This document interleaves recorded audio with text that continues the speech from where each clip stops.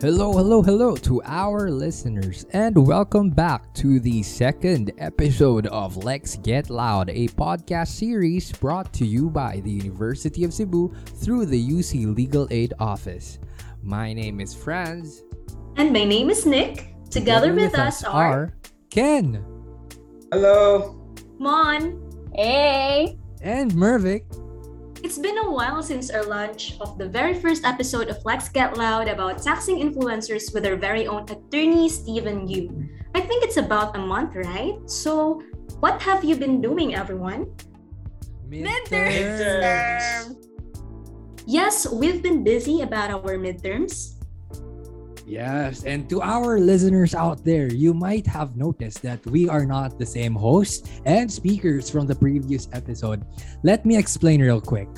Now, this podcast is one of our requirements for clinical legal education through the UC Legal Aid Office of the University of Cebu.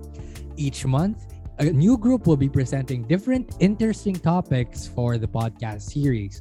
Now, for the month of October, I myself, Nicole, Manisa, Ken, and Mervic are the ones assigned for the second episode.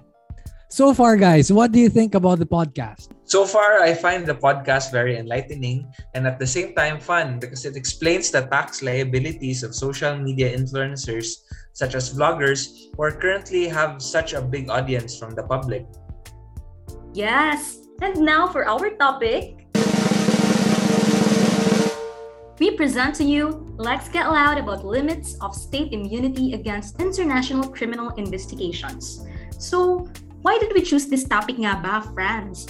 I don't know, Nick. Let's ask Manisa. Hi! So, I think right now, there's so much going on regarding election issues. I mean, it's even so chaotic, right? With all the memes and overload of information and misinformation. So before we even think of replacing our current officials, wouldn't it be also interesting to know what's waiting for the outgoing administration, especially because it involves an international court? So I know many law students and even practitioners are intimidated by international law, which is why we thought of making this podcast with a seasoned expert, and we will introduce him later on. So that's why we chose this topic. Thank you, Mon. And without further ado, let's head on to our discussion with our guest speaker for the second episode. Good afternoon, everyone, and to our listeners. Our guest speaker for this episode is none other than our well-beloved professor from the University of Cebu. He is a graduate of Bachelor of Arts in Political Science and a Juris Doctor from the University of San Jose, Recoletos, the awardee of the Most Outstanding Alumnus for Legal Profession and Government of the University of San Jose, Recoletos, and our very own Constitutional Law Review Professor, Judge Meinrado Paredes. A round of applause, everyone. Thank you very much, Judge, for coming and agreeing to be our guest speaker. This podcast is the second episode of the Lex Get Loud, a podcast series brought to you by the University of Cebu through the UC Legal Aid Office. So, Judge, we would like to ask, how are you today? Fine. It's good to hear that, Judge. For the benefit of our listeners, it says here that your area of expertise is on criminal law and constitutional law. Can we ask, Judge, why you chose criminal law and constitutional law as your field of expertise? And we also want to know, Judge, how you started in this area. Actually, I had been in the practice of law for 10 years before I was appointed RTC judge. And most of the cases I handled were human rights cases and criminal cases. I like to teach political law because I want to be updated, the political developments. Besides, I'm interested in, not in partisan politics, but in politics in the real sense of the word, people involvement. Thank you for sharing your experience, Judge. Now, we will go to the main topic of our podcast. And before that, I would like to call Franz to tell us about why the International Court or ICC issue became a hot topic again in the Philippines. So, Franz? Yes, Nick. Thank you very much. So, good afternoon, Judge. Actually, the ICC and its jurisdiction in the Philippines has always been a hot topic in the Philippines ever since the emergence of extrajudicial killings in the Philippines and the alleged violations against human rights. Diba? The ICC's jurisdiction over the Philippines have been a huge debate. And recently, the ICC, the conversation on the ICC was reignited when on the 15th of September, the ICC in their pretrial chamber, they authorized the Office of the Prosecutor to open an official investigation into the crimes against the humanity allegedly committed in the Philippines between 2011 to 2019. Now, this was due to our government through President Rodrigo Duterte's controversial war on drugs. So, looking back, the government notified on March 2018 that they will be withdrawing from the statute, diba?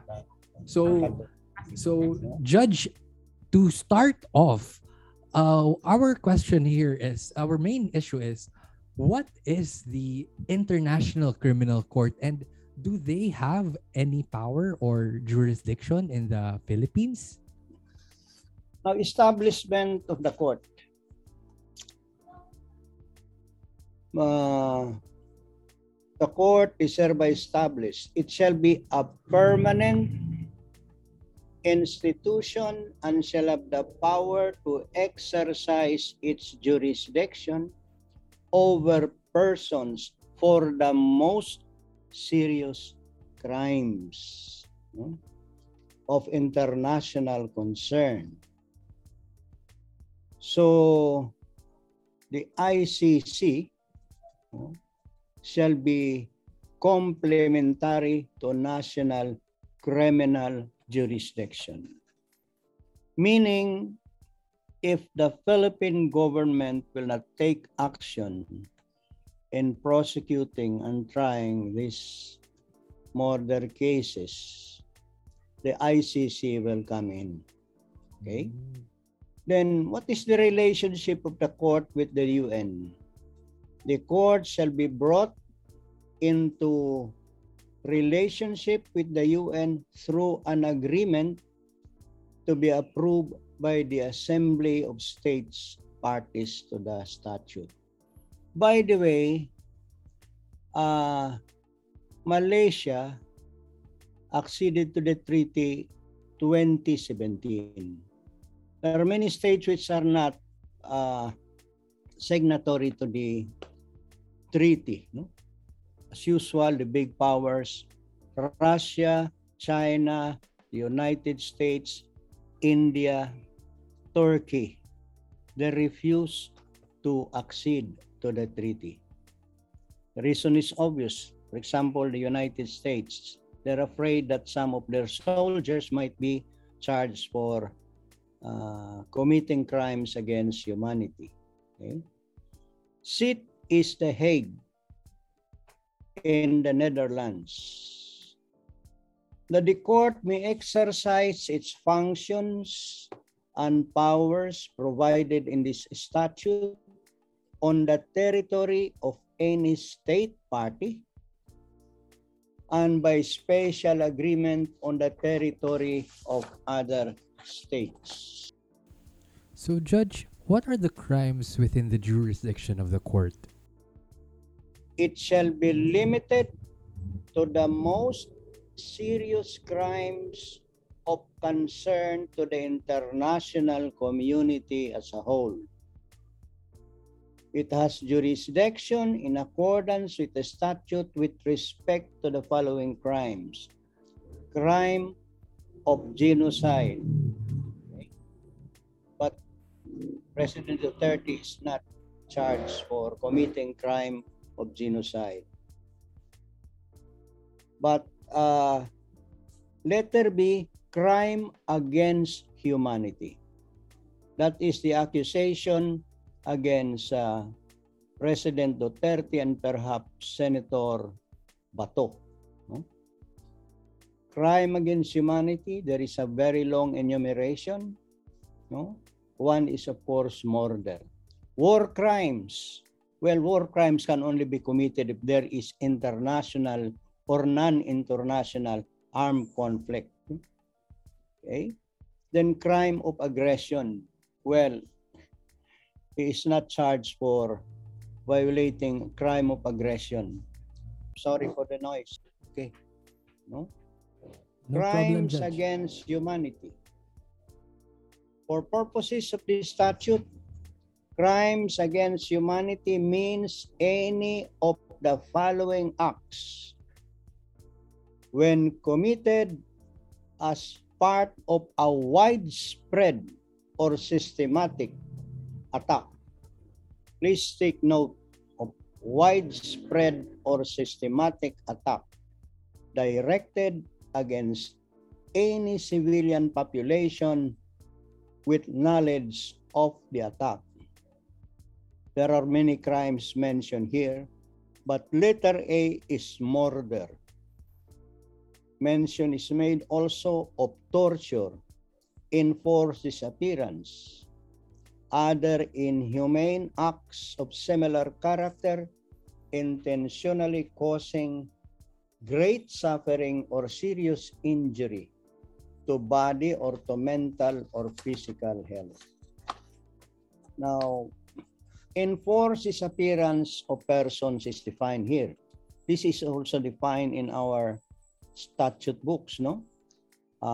Like the law on enforced disappearance, we have a particular law on that.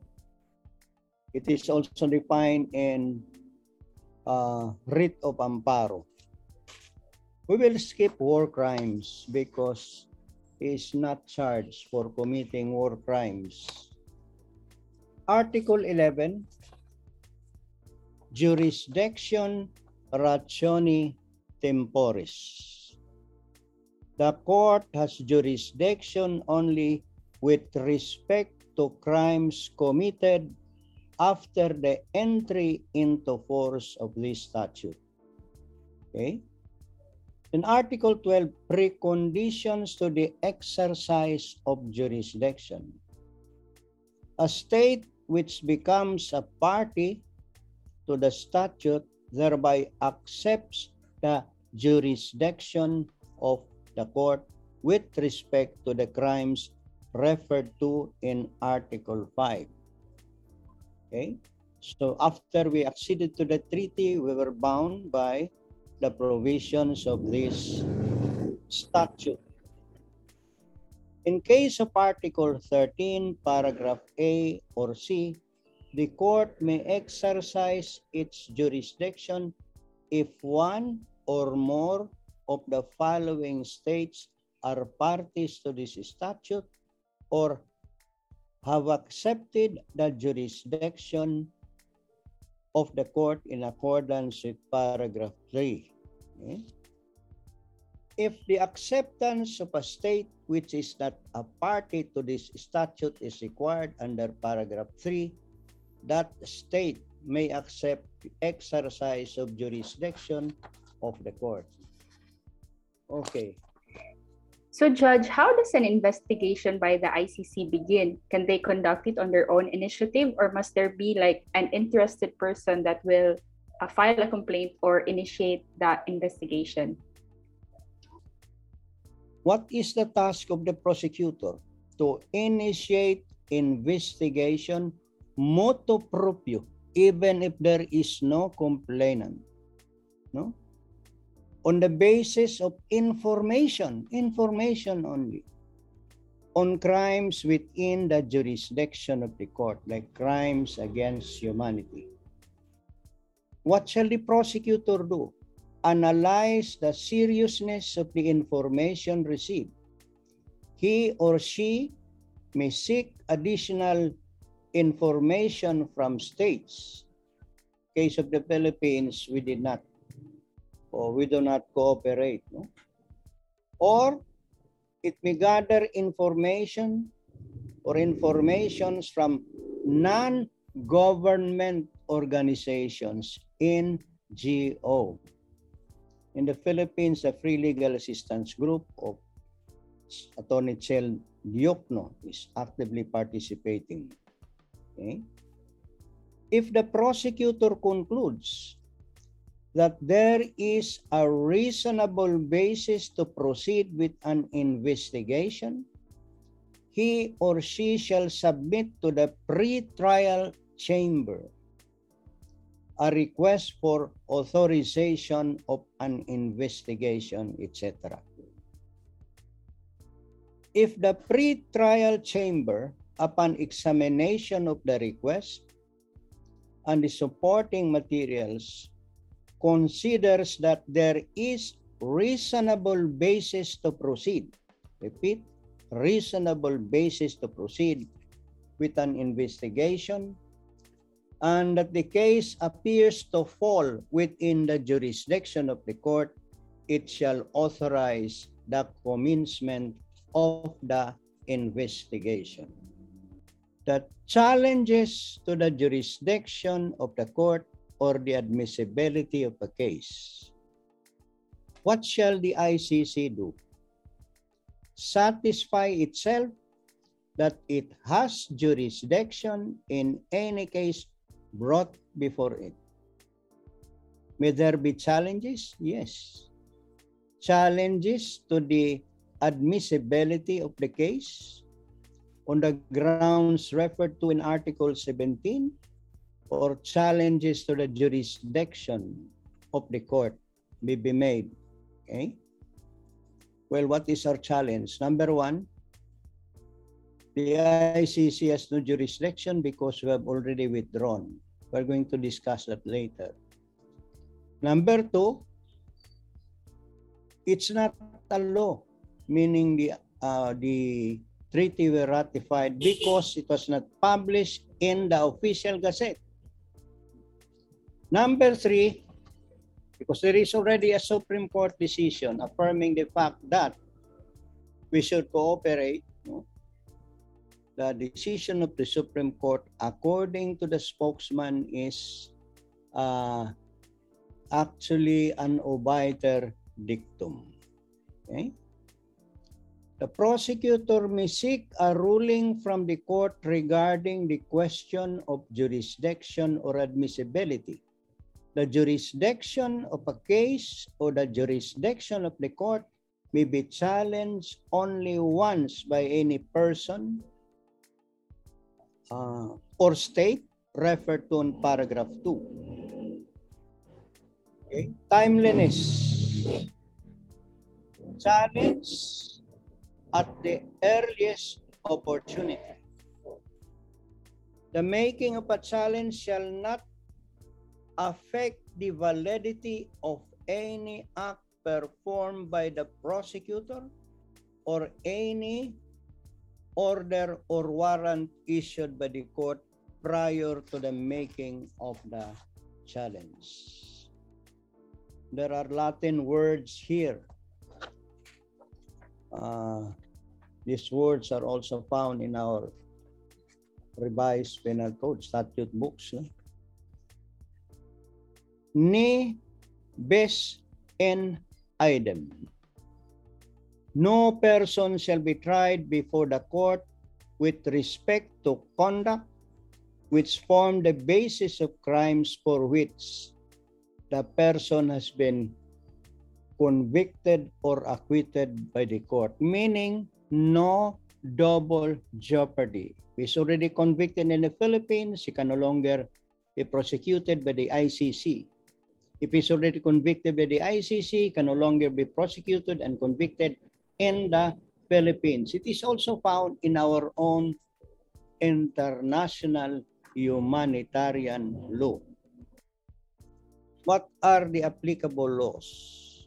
The court shall apply in the first place the ICC statute, elements of the crime and its rules of procedure, applicable treaties and principles and rules of international law, then general principles of law.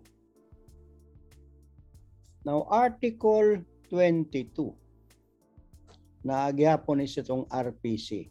Nullium crimen sine lege. A person shall not be criminally responsible unless the statute or under this statute, unless the conduct in question constitutes at the time it takes place a crime within the jurisdiction of the court. Okay? Article 23, another Latin term na sinis RPC nato. Nollia poena sine lege. A person convicted by the court may be punished only in accordance with this statute. Article 24, non-retroactivity, ratione personi. No person shall be criminally responsible for conduct prior to the entry into force of the statute. Article 25, individual criminal responsibility. The court shall have jurisdiction over natural persons pursuant to the ICC statute. A person who commits a crime within the jurisdiction of the court shall be individually responsible and liable for punishment in accordance with this statute. He may be a president, prime minister, chief of staff of the armed forces, and other high officials. No? Exclusion of jurisdiction. Under 18 cannot be prosecuted.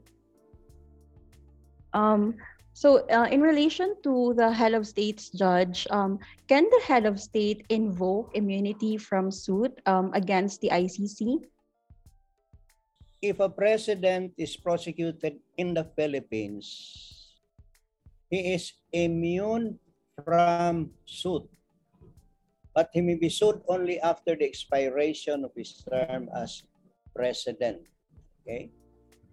There is already a case filed by Senator De Lima against Rodrigo Duterte. Now, Senator De Lima filed a case against Duterte. The defense of Duterte, I'm immune from suit. Argument of De Lima, you are not immune from suit if you do acts not in your official capacity. Because that is a decision of the U.S. Supreme Court. The president is immune from suit for doing official acts, but not for unofficial acts, because he was charged by Paula Jones, no, for sexual harassment. U.S. Supreme Court said Clinton can be prosecuted because he did it not in his official capacity. There is no distinction in the Philippines. The president is immune from suit if he committed crimes in his official capacity or even in his non-official or private capacity. Okay? So, Judge, is the jurisdiction of the ICC limited to the state officials, or can the ICC acquire jurisdiction over regular citizens? The statute shall apply equally to all persons without any distinction based on official capacity. In particular, official capacity as a head of state like president or prime minister, member of a government or parliament, elected representative, government official shall in no case exempt a person from criminal responsibility under this statute, nor shall it in and of itself constitute a ground for reduction of sentence.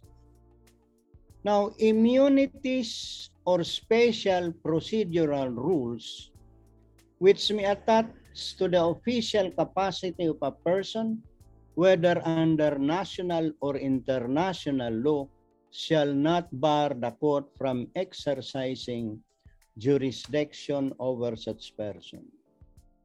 Article 28, responsibility of commanders and other superiors.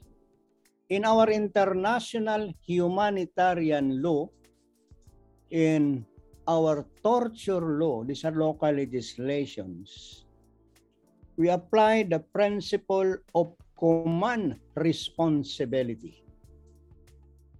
This is also found in the statute.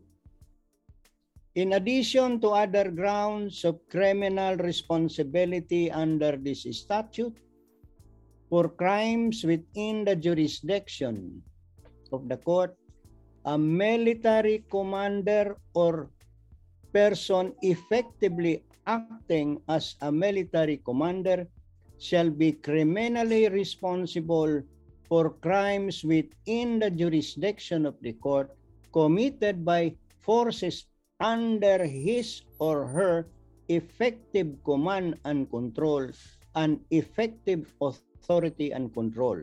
There is a distinction between effective command and control and effective authority and control.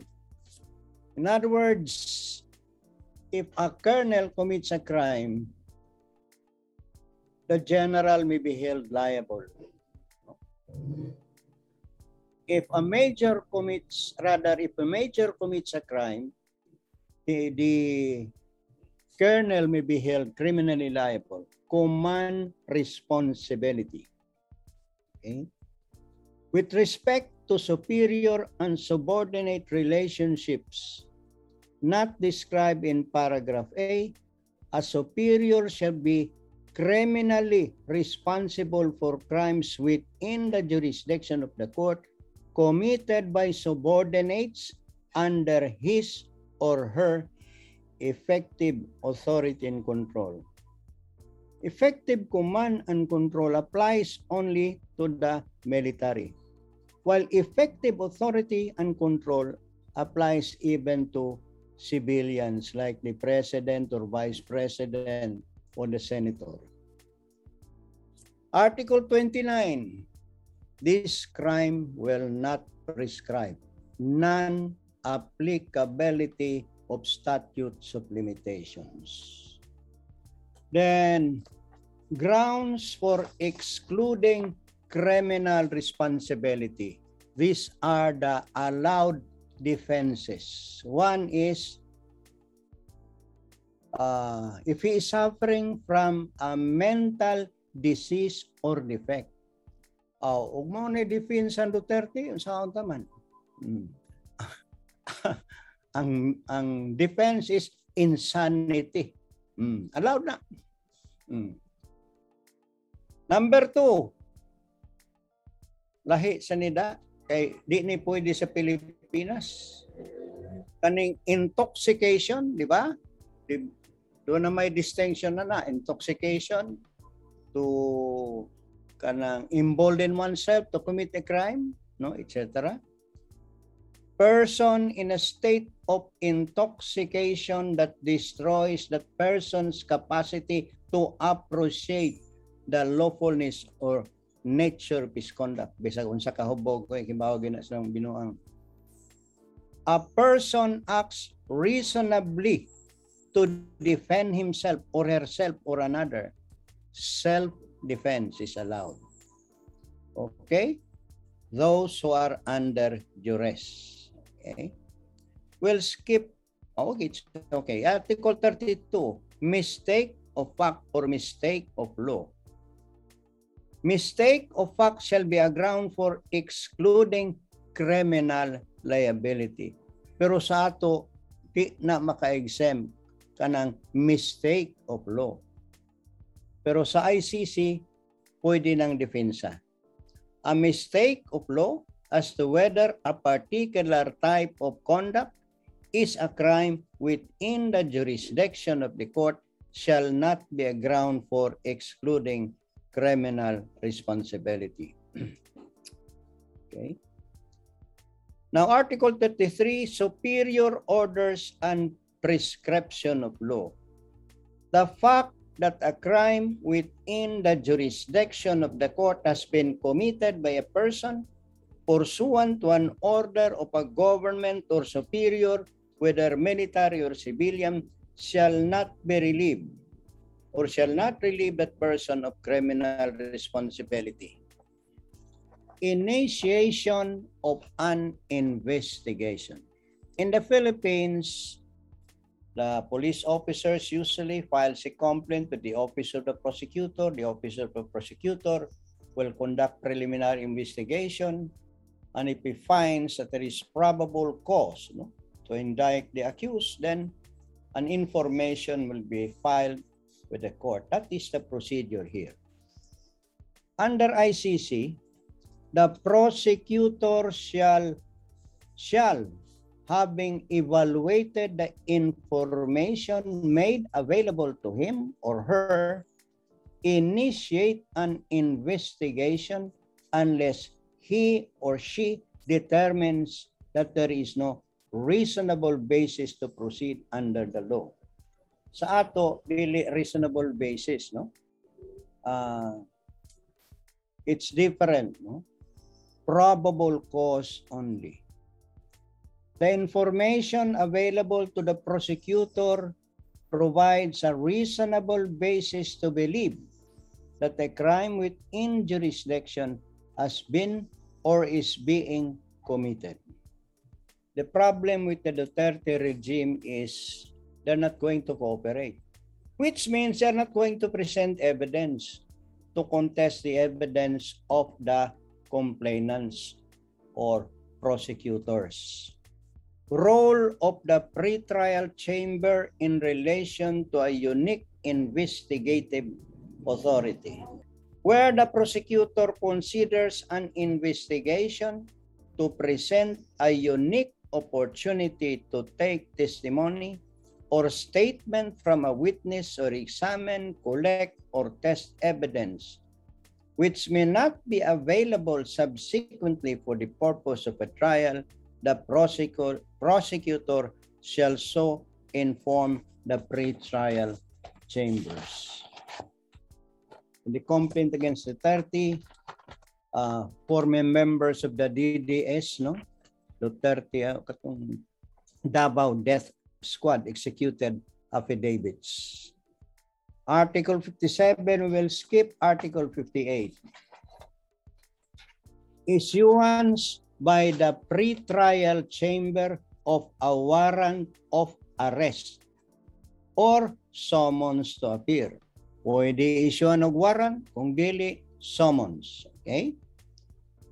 At any time after the initiation of an investigation, the pretrial chamber shall, on the application of the prosecutor, issue a warrant of arrest of a person if, having examined the application and the evidence or other information submitted by the prosecutor, it is satisfied that, number one, there are reasonable grounds to believe that the person has committed a crime within the jurisdiction of the court. In the Philippines, once the RTC judge signs the warrant of arrest, he will be arrested, of course, no? And brought to court. And the arrest of the person appears necessary to ensure the person's appearance at the trial, to ensure that the person does not obstruct or endanger the investigation or the court proceedings, to prevent the person from continuing with the commission of that crime or related crime which is within the jurisdiction of the court on which arises out of the same circumstances. Warrant of arrest shall contain the name of the person and any other relevant identifying information, specific reference to the crimes within the jurisdiction of the court for which the person or the person's arrest is sought, and a concise statement of the facts which are alleged to constitute the crime. Ma-accuse ka o crime before an international criminal court, ayaw na lang yung ang to abroad. Sigurado yung kang madakpan. Why? Na ma-international warrant of arrest. You know what happened to that dictator from Chile, no? Si forgot the name. So there was a case against him, no? And he committed crimes against Spanish citizens in Chile, no? So when he went to Europe, he was arrested because there was a warrant of arrest issued by the Spanish court. Okay. I'm referring to Augusto Pinochet. Judge, can the ICC issue warrants against state heads or presidents? Yes. On the basis of the warrant of arrest, the court may request the provisional arrest or the arrest and surrender of the person under paragraph 9. The prosecutor may request the pre-trial chambers to amend the warrant of arrest by modifying or adding to the crime specified therein. Kung naabay alternative sa warrant, yes, and that is summons. As an alternative to seeking a warrant of arrest, the prosecutor may submit an application requesting that the pre-trial chamber issue summons for the person to appear. A state party has received a request for provisional arrest or arrest and surrender shall immediately take steps and arrest the person in question in accordance with its laws and the provisions of paragraph 9. A person arrested shall be brought promptly before the competent judicial authority in the custodial state which shall determine in accordance with law of that state that the warrant applies to that person. He will not be necessarily detained in The Hague. He may be detained in other countries. Okay? Article 60. Initial proceeding before the court.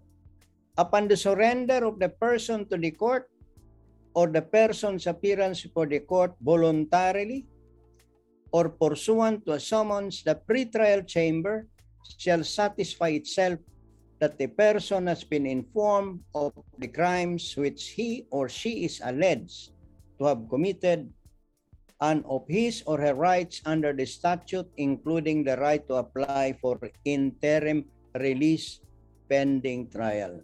Kaning interim release pending trial, equivalent ni sa atong bail, no? Din sa Philippines. A person subject to warrant of arrest may apply for interim release. Now, within a reasonable time before hearing, the person shall be provided with a copy of the document containing the charge on which the prosecutor intends to bring the person to trial, be informed of the evidence on which the prosecutor intends to rely at the hearing. In the Philippines, the accused is entitled to know the nature and cause of the accusation against him. How? By arraigning the accused. Okay? Trial. Trial in the presence of the accused. The accused shall be present during the trial. If the accused being present before the court continues to disrupt the trial chamber may remove the accused and shall make provision for him or her to observe the trial and instruct counsel from outside the courtroom. Protection of victims and witnesses under participation in the proceedings. Kadtong mga members sa DDS, Davao Death Squad, they're already abroad. Murag naagitaguan sa somewhere in Europe, no? The court shall take appropriate measures to protect the safety, physical and psychological well-being, dignity and privacy of victims. Okay? Protect victims and witnesses. Conduct any part of the proceedings in camera.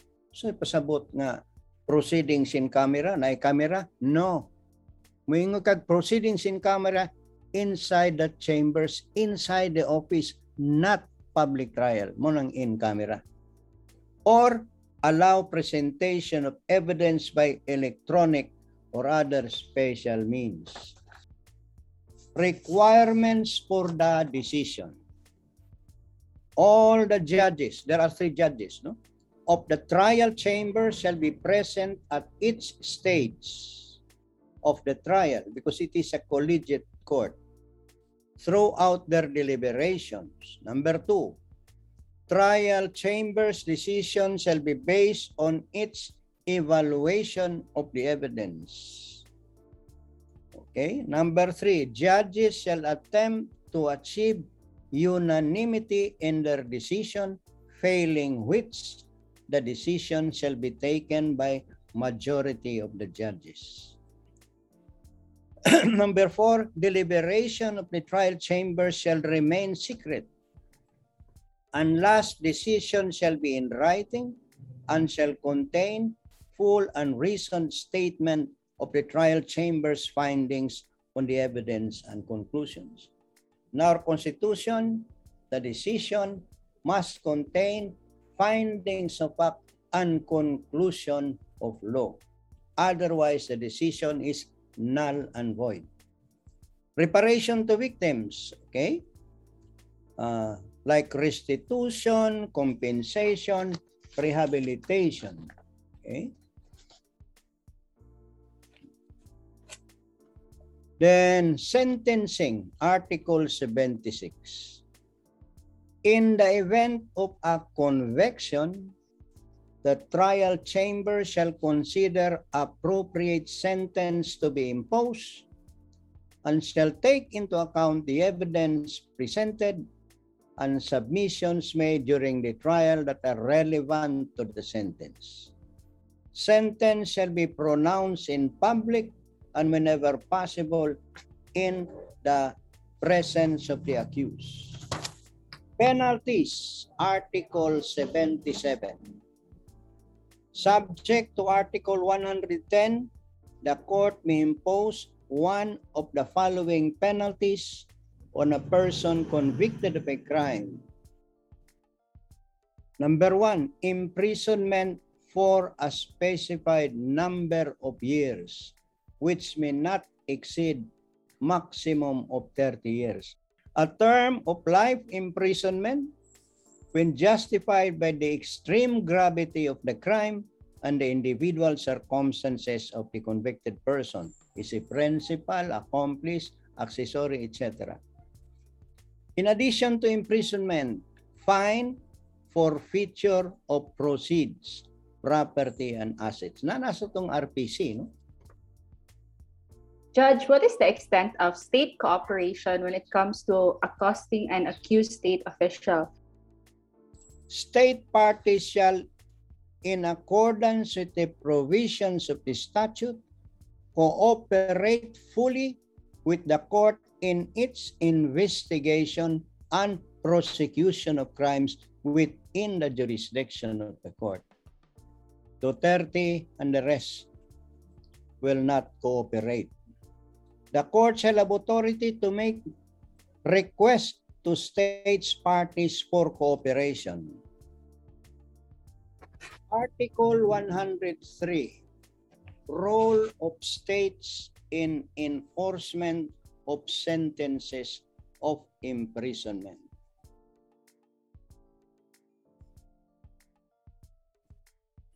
A sentence of imprisonment shall be served in a state designated by the court from a list of states which have indicated to the court their willingness to accept sentenced persons. Pwedeng another country. No? 127 is very important because I know some will ask questions relative to Article 127. Withdrawal. A state party may, by written notification, addressed to the Secretary General of the UN, withdraw from this statute. The withdrawal shall take effect 1 year after the date of receipt of the notification unless notification specifies a later date. Pagani ma-approve ang withdrawal, but there were already acts done by the accused, padayon gyapon. Okay? A state, this is important also, a state shall not be discharged by reason of its withdrawal from the obligation arising from this statute while it was a party to the statute, including any financial obligation which may have accrued. Its withdrawal shall not affect any cooperation with the court in connection with criminal investigations and proceedings in relation to which the withdrawing state had a duty to cooperate and which were commenced prior to the date on which the withdrawal became effective, nor shall it prejudice in any way a continued consideration of any matter which was already under consideration by the court prior to the date on which the withdrawal is effective. So those are the salient features, no, of the Rome Statute insofar as it is applicable in the case of Duterte. Now, what happened? On September 15, a pre-trial chamber of the ICC authorized the court's office of the prosecutor to open an official investigation into crimes against humanity allegedly committed in the Philippines between 2011 and 2019. This was already mentioned, no, a while ago. As part of President Rodrigo Duterte's war on drugs, as well as atrocities around Davao in the southern islands of Mindanao when he was city's vice mayor. Withdrawal, okay? Withdrawal. Ni-withdraw ang Philippines, no, to escape investigation on a purpose. Okay. Although the court maintains that it continues to enjoy jurisdiction over crimes while the Philippines was a state party sa may Juan sa Manila, sa Malacanang, it will not cooperate. Reason, ICC has no jurisdiction. Ningon pa siya, they will never take me alive. Duterte himself vowed in early August when asked about the possibility of being brought before the ICC. Perhaps the most sinister aspects of Duterte's legacy was the alleged creation of an administration-backed Davao Death Squad. Remember sa atong torture law, even if they are not public officers, they are not law enforcers, if they are civilians, no, unya gi-encourage sa state to commit crimes, no, liable na sila for the crime of torture. Okay? Now, past report from UN Special Rapporteur on extrajudicial, summary, or arbitrary execution, Philip Alston, have directly implicated Duterte in the squad's alleged human rights violations. Now, in reaching its decision, the ICC's pre-trial chamber said it relied information about direct links between the Davao killings and the subsequent war on drugs, particularly systematic movement of security forces. I tell you, ladies and gentlemen, di lang kay mga drug addicts mo. Daghang kay military o police officers, gipatay sad. Wag yun basol. Napay taga PDEA. Ranking officer sa PDEA. Gitumba ra po doon sa opisina. Nasolve? Wala. Why? Suspected as a drug peddler. It added that similarities in the modus operandi are also discernible.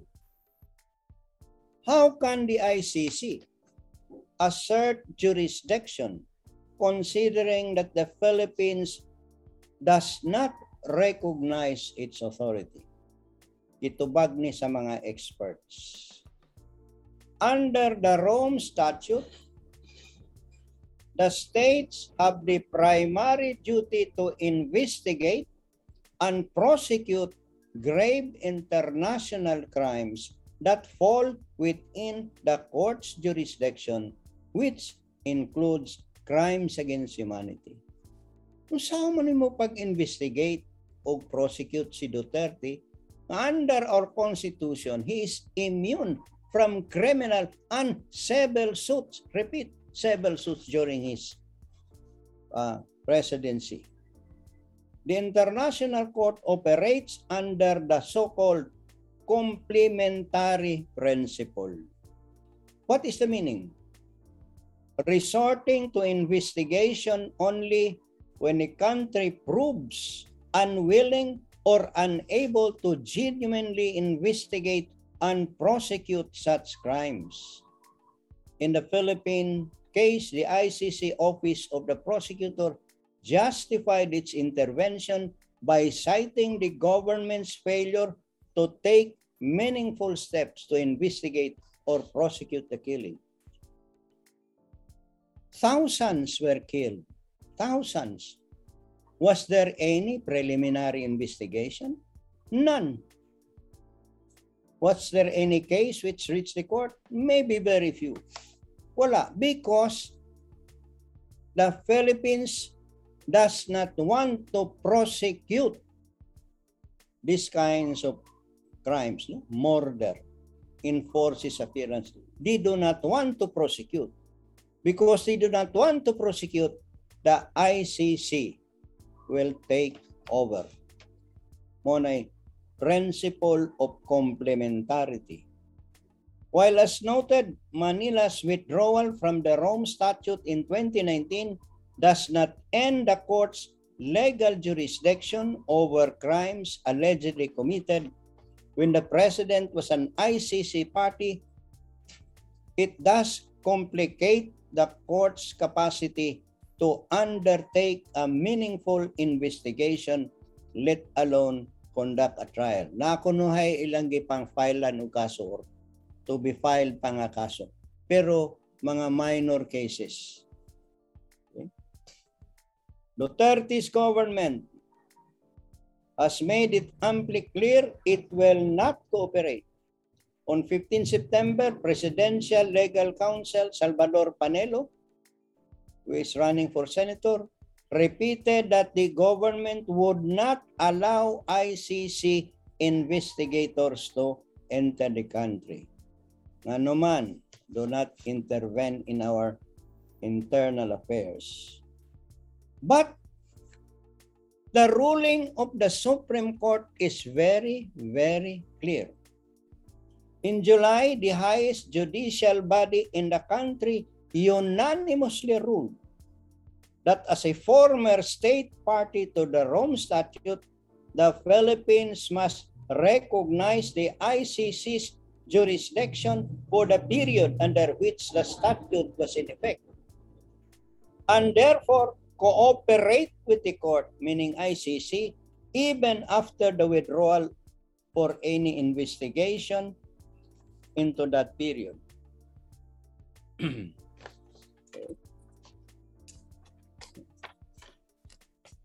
So, dili ni reason to discharge, no? Criminal proceedings. So, balik ko na tong Supreme Court decision. Unanimous 15 members of the Supreme Court.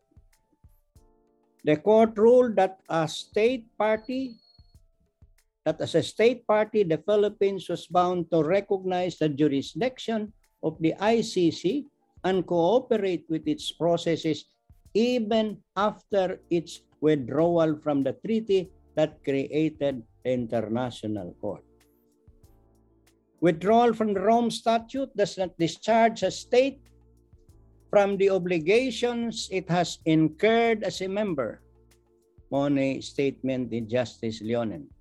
Consequently, liability for the alleged summary killings and other atrocities in the course of the war on drugs is not nullified or negated her, according to the decision. The court pointed out that the country's withdrawal became effective March 17, 2019. This means that all acts committed by Duterte and other public officials up to that date were still within the ambit of the ICC's jurisdiction. This means that the Supreme Court refuted Duterte's stance that the Philippines does not need to cooperate with the ICC. The ICC pretrial chamber is set to decide in the coming months. After then, ICC Chief Prosecutor Fatou Bensouda said there is basis to believe crimes of humanity were committed in the implementation. Doon na tayo Filipino member ni ato sa ICC, si former Dean sa UP, si Raul Pangalangan. Ang iyang opinion, dili, sakto lang sa Supreme Court. No? Bound gihapon ang Philippines. Okay, so if you have any question, you can shoot them now. That was a very, very good and detailed discussion, Judge. This just proves that you are indeed an expert in this area. And to end this podcast, we just want to ask for your personal insight on this matter. For you, Judge, do you think the withdrawal from the ICC was advantageous or disadvantageous on the Philippines? Well, it is an advantage. Why? Because we cannot prosecute these people in the Philippines. They will invoke immunity from suit, being president. No? They still have the structure. They still have the control of the justice system. So that is the advantage. Since we cannot prosecute here, they must be prosecuted somewhere. No? And so far as Duterte is concerned, this is actually a disadvantage.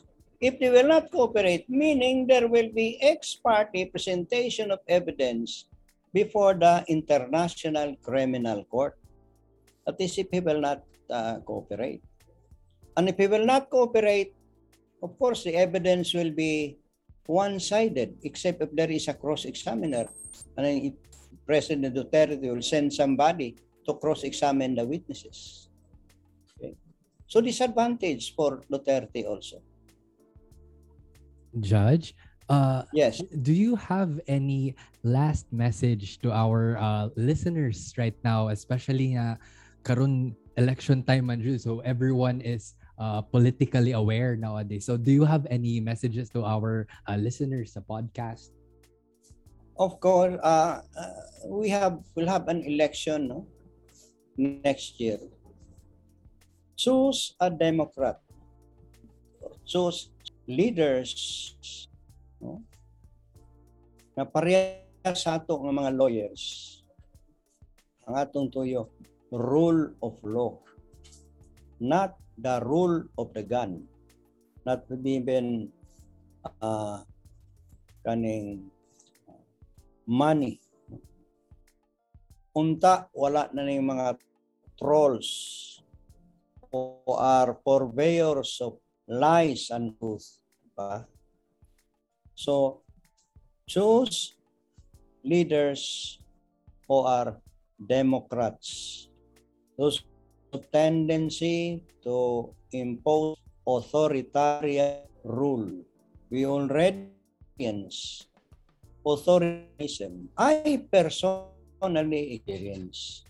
I was preparing for the bar examination when I was arrested by elements of the military group. I cannot forget, I was reading a book on taxation, so I was preparing for the bar. Arrested without charges. Repeat, without charges. Why am I detained? Because you are noisy. We are noisy. We just want to immobilize you so that you cannot criticize or do something against the regime. So muna ako, never again, ayaw na itong mga dark years na mubalik. Mupatigbabag yun ang rule of law. There will be freedom of speech, freedom of the press, freedom of expression, freedom to freely assemble, to seek redress of grievances. No? Kinanglan na agyot na siya.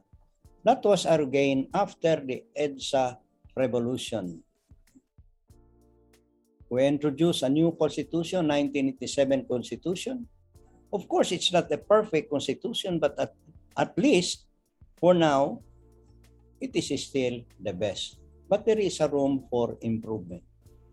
Okay, thank you. Thank you very much, Judge Paredes. That was an amazing discussion on the limits of state immunity against international criminal investigations. To our listeners out there, we hope that you learned something. Thank you so much for listening, and see you on the next episode of Lex Get Loud. Bye. Bye.